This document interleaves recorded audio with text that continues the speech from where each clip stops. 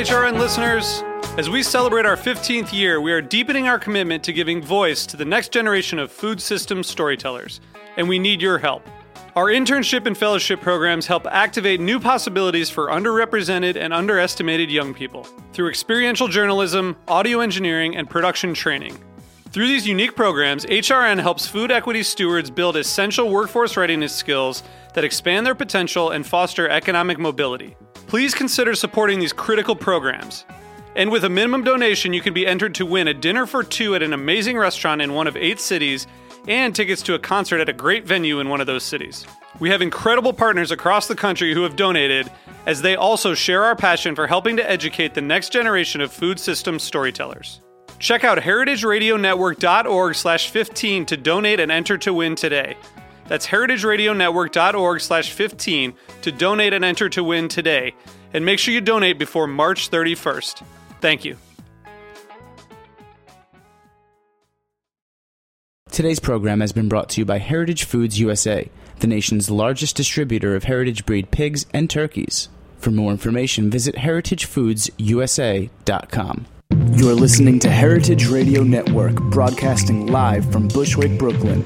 If you like this program, visit heritageradionetwork.org for thousands more.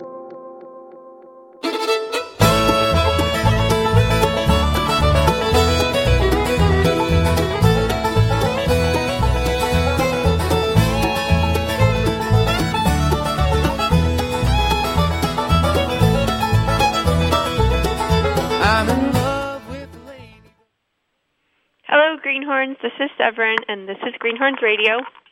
I'm coming to you again from California, and the big build-up for our Land Access Symposium at UC Berkeley that's coming up very soon. 2 long days of programming devoted to this topic from a philosophical and political economy perspective on land access, land transfer, land reform. And today I'm speaking with Ruthie King, who is engaged in these practices on a very practical grassroots basis with her work at the California Grain School. You might remember our recent episode with Antonia, who's the director of that farm school. And Ruthie is the lady on the ground doing well, what's your exact job, Ruthie? Thanks for having me, Severin. My exact title right now is site coordinator. But as you know, with nonprofits, we sort of wear lots and lots of hats, and they call me the chicken lady right now because I'm working on our livestock operation, which is starting with chickens, and I am working on the renovation of our schoolhouse, and really all across the board, doing some graphic design for us. We're at this totally beginning stage of the development of this project, and so I'm playing lots of roles at once right now.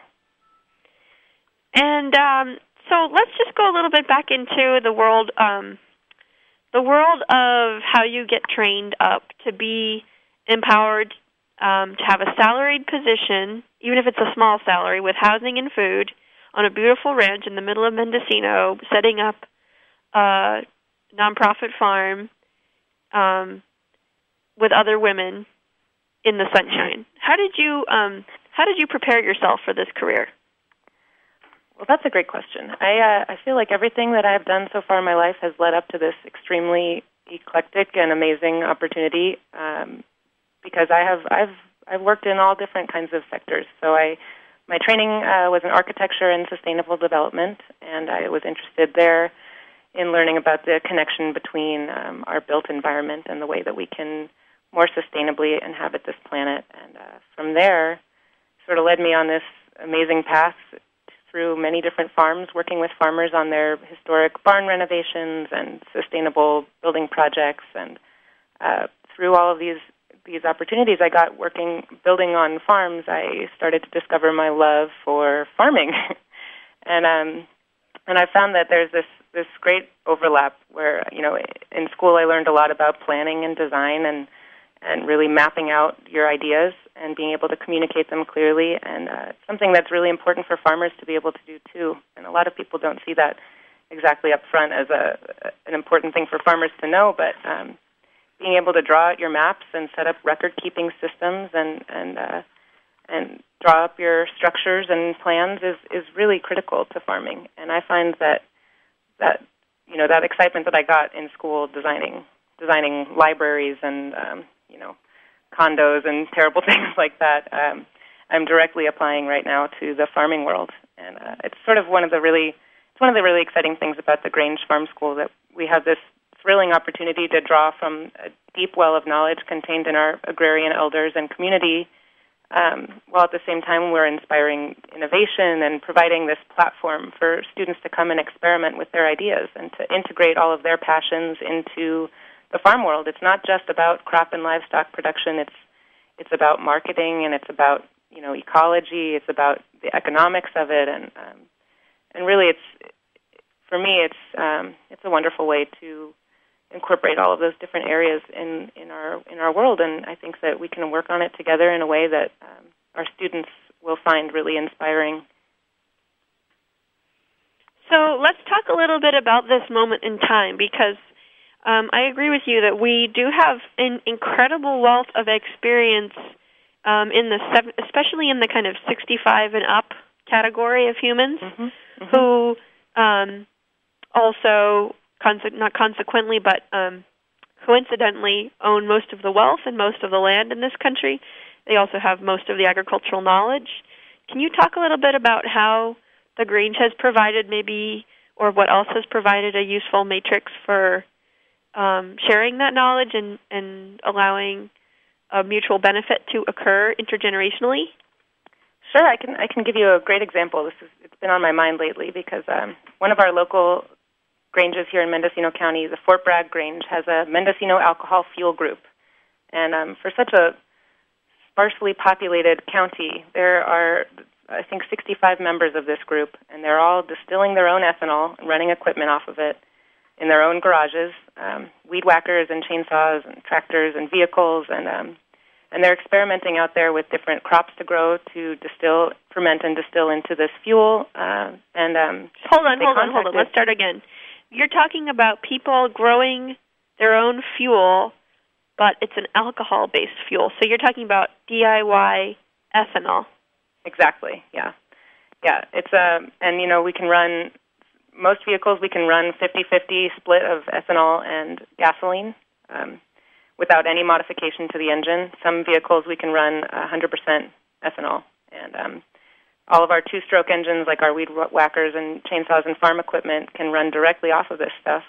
We have this cool opportunity in Northern California. We're big into viniculture here, and so a lot of wine grape production, and they have this enormous amount of this byproduct, waste product called lees, left over at the crush facilities, which they're having to pay to dispose of. It can be a toxic waste product, actually. And here in this county, this group of people has figured out a way to get all of that donated for free, this waste product, taking it out of the waste stream, and it's already fermented, and so they distill it again to get a higher proof. They can get 180, 190 proof out of this stuff, and they're running their vans off of it. I went out the other day and got to test drive a little 1930s beach, what do you call these things? Like a bicycle that's been rigged up with an electric or with a motor, and it runs off of wine. And so here at the Ridgewood Ranch, we have a 300-gallon reflux still that was used 40 years ago, and it was has since gone into disuse, but it's in great shape. And these folks out of the Fort Bragg Grange have offered to provide us with all of their information. They've given us textbooks. They've come out and taken tours, and there's a group of them now that are dedicated to helping us bring this still back into production. Just to give you an idea of scale, the stills that they have in their garages are 5-gallon stills. We've got a 300-gallon still with 3,500 gallons of storage capacity, and it's just been sitting there for 40 years. Part of the reason it isn't used anymore, or they stopped using it, is because they were buying corn and molasses to turn into ethanol. And we know now that corn is a really low-efficiency, poor fuel source, and it has these terrible monoculture methods of growing it. And so these guys out on the coast are talking about growing castor beans and Jerusalem artichokes and different, they're testing and experimenting with different crops that we can grow or, using the lees, the wine byproduct. there's all different kinds of things that we can use, and I think that this year will be a really exciting one. The Grange Farm School provides this excellent platform for new ideas. I never would have come up with this idea on my own, of course. And there's this collective knowledge is so much more powerful than solitary information developed in a void. And so the exciting thing about the potential of this farm school is that we're able to let people bring their ideas and their passions to the table and use this as a platform to develop and research and to share and disseminate their ideas. And so, like I said, it's not something I ever would have dreamt up on my own, but I'm so excited that it's here. And, on the same note, we've got another group on the coast they've been developing electric tractors, 40 horsepower, big burly tractors that are silent. You drive it in the field, you can hear the birds chirping. And they've got a battery bank mounted on the tractor. We've got a solar array going. So these guys on the coast are donating one of their tractors to us so that we can start using their data logger and help them work out the kinks and figure out how this electric tractor is going to work. And so, totally unexpected that this year would be sort of like an alternative clean fuel year or, energy year.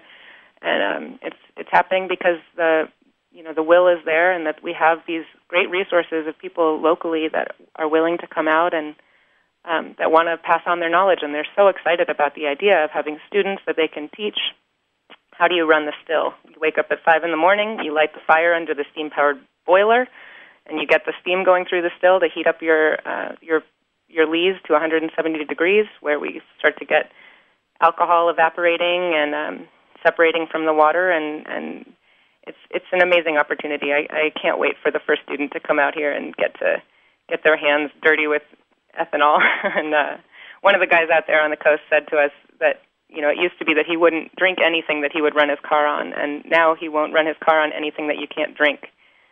So they're hilarious out there too, and I think that we have this really cool opportunity for students to come and learn from people with a passion, but also to bring their own passions to the table, and to work with us on what they're interested in, and to expand the definition of sustainable agriculture.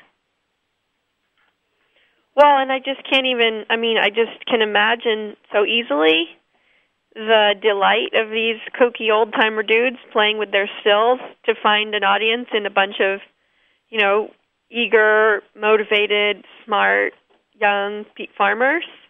I just think they're probably super delighted to have found you guys to play with on this experiment. Absolutely, yeah. They've got a lot of energy out there, and they're sort of representative of this crisis that you're talking about, where the Grange membership is also an aging membership, and we will have this crisis coming up where there's going to be a gap, and we will need farmers to step in and produce all of our agricultural needs, and we want the next generation of farmers to be responsible farmers with an eye towards sustainability and balance and ecology and high quality food, and we want them to be creative and good intentioned individuals. So we're really hoping that this group of kids we get out is, and not kids, we're doing an adult education thing here, to be clear, but we're hoping that we'll get some really inspiring, curious individuals who can come and harvest the information that is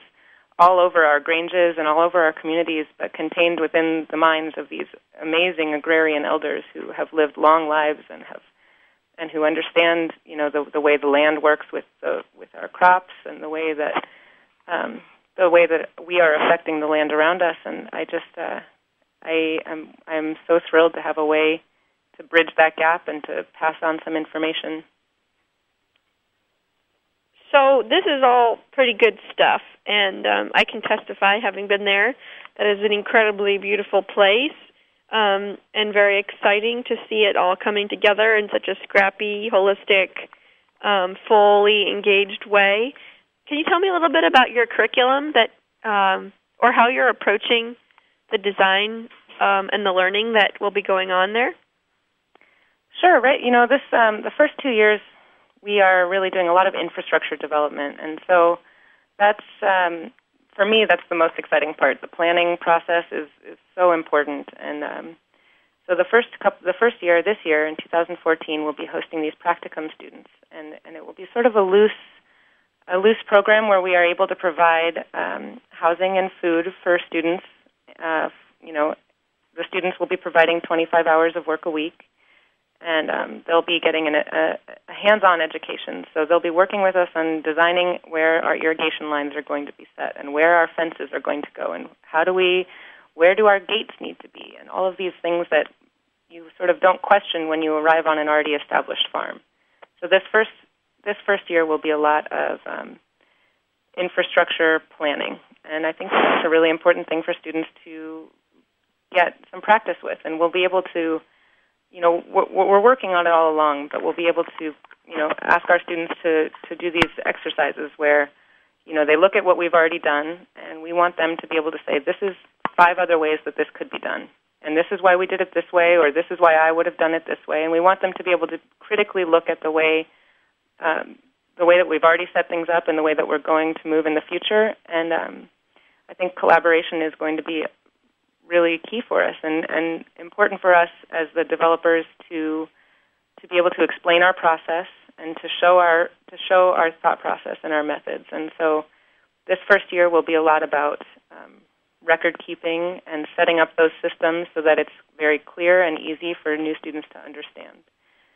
Going on from there, in 2015, we'll be working more on our curriculum development. And so Antonia Partridge is our director. She's got decades of experience teaching agriculture, and she teaches at the community college now. And she and I will be teaching sort of foundational curriculum on crop production and livestock management. And so again, we have this great opportunity of having hands-on learning, but we'll be integrating afternoon lessons and guest lecturers and visits to other farms to see what's actually happening. And I'm of the opinion, I went to a 4-year college, and I get a lot out of research and reading and writing, and I think that is a really useful tool, but I also completely missed out on the hands-on experiential learning side of it. And I am really hoping that we're able to provide both for our students. And so everyone learns differently. I think that being able to see in front of you and test with your hands how the electric fence is working will be an important thing, but I also think that we'll want to integrate all different styles, including, we already have many donations for our extensive library, and we'll be working on writing and reading and important things that I think farmers need to be able to do. It's hard for a farmer who works 16 hours a day in the height of the summer to sit down and record all of the things they did that day, but such an invaluable thing to do for the next generation and to pass on the information. And I think that if we can train the next generation of farmers to be really conscientious of the way that they are developing and recording all of their developments, will really make it a lot easier on this next generation. People are out there buying farms now or looking at land and not having a good map of where the water lines are can be a complete disaster down the line. And so my hope is that we can really focus on good record keeping and good communication. So we'll be working on all of these things. And then 2016 we'll have our 9-month full-on residential on-farm learning training program. And it will be a more intensive version of these first 2 years with more focus on afternoon lessons and curriculum and guest lecturing. I have to say, I think the students that come in these first 2 years are so lucky, and what an amazing opportunity they will have to actually see the planning process. I think that given the opportunity earlier on in life, this would have been the place to be for me, and I am just so excited for these students. I can't wait to meet them. So people can apply at californiagrange.org, and they can call you and talk to you, and they can call Antonia and talk to her. We only have another 5 minutes, so I don't want to take too long, but maybe describe what would make a really good candidate for you guys as you're looking at the list of folks who are applying? How are young people who are thinking about their careers going to prepare themselves to be a great applicant to your program? That's a really excellent question, and I went through this exercise with myself of dreaming up what the perfect candidate would be like, and it's hard to say because at this point for this year, we're open to all different kinds of people with different goals and different skill sets, and we're not necessarily looking for people who have a lot of experience. We're looking for people who are open-minded and curious individuals who are able to think, to critically think and use common sense, but who are just, more than anything, who are excited and ready and open to learn. And so whether they are, they have grown up on a farm and they're looking to learn the business side of it, or they are wanting to focus on maybe construction and renovation skills, I think that would be excellent. But we are also open to people who maybe have graduated from college with a degree in anthropology and are interested in getting their hands in the dirt. And I'm open to anything. I think that most of all, I want applicants who are going to come with an interest and a passion and curiosity. And ideally, we're looking for students who have some sort of proposal or idea. It would be nice to see a student like a media studies intern who wants to come and they want to really record the whole process of what we're doing. Or, for example, an economics student who's interested in enterprise analysis.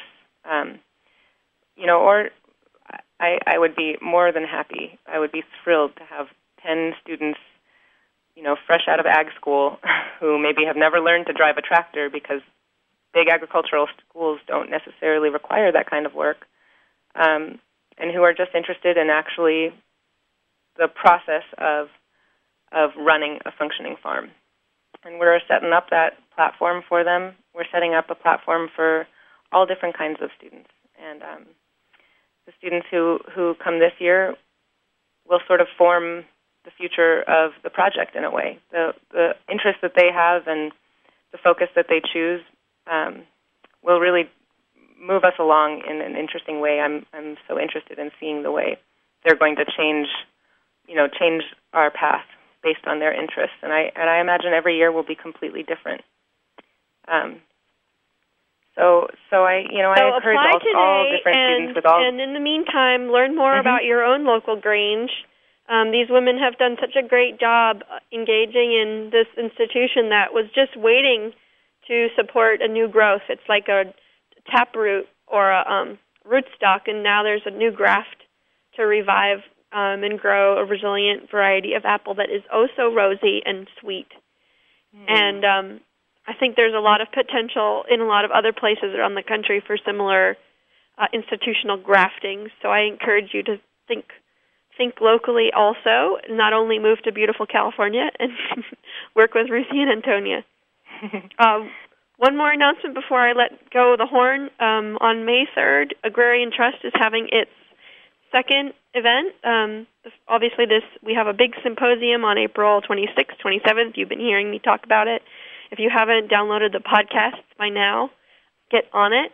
May 3rd, we have a negotiation training helping beginning farmers especially practice proactive communication skills to get win-win outcomes in terms of land access, lease negotiations, donor and investor relations, dealing with nonprofit boards and conservation organizations, all the different people you have to interact with, how to make sure that you are negotiating yourself the best deal you can get and the best security on the land such that the land can be also treated as well as it can be. So that's May 3rd in partnership with the Cary Center for Global Good, CADE, and the New York Agricultural Mediation Program. Again, that'll be available on podcast as an open source training for you in your own professional development as a farmer, as a farm service provider, as a stakeholder in land transition. We hope you will benefit. Thank you, Ruthie. Thanks, Severin. Thanks, everybody, for joining us, and talk to you all next week. Bye-bye.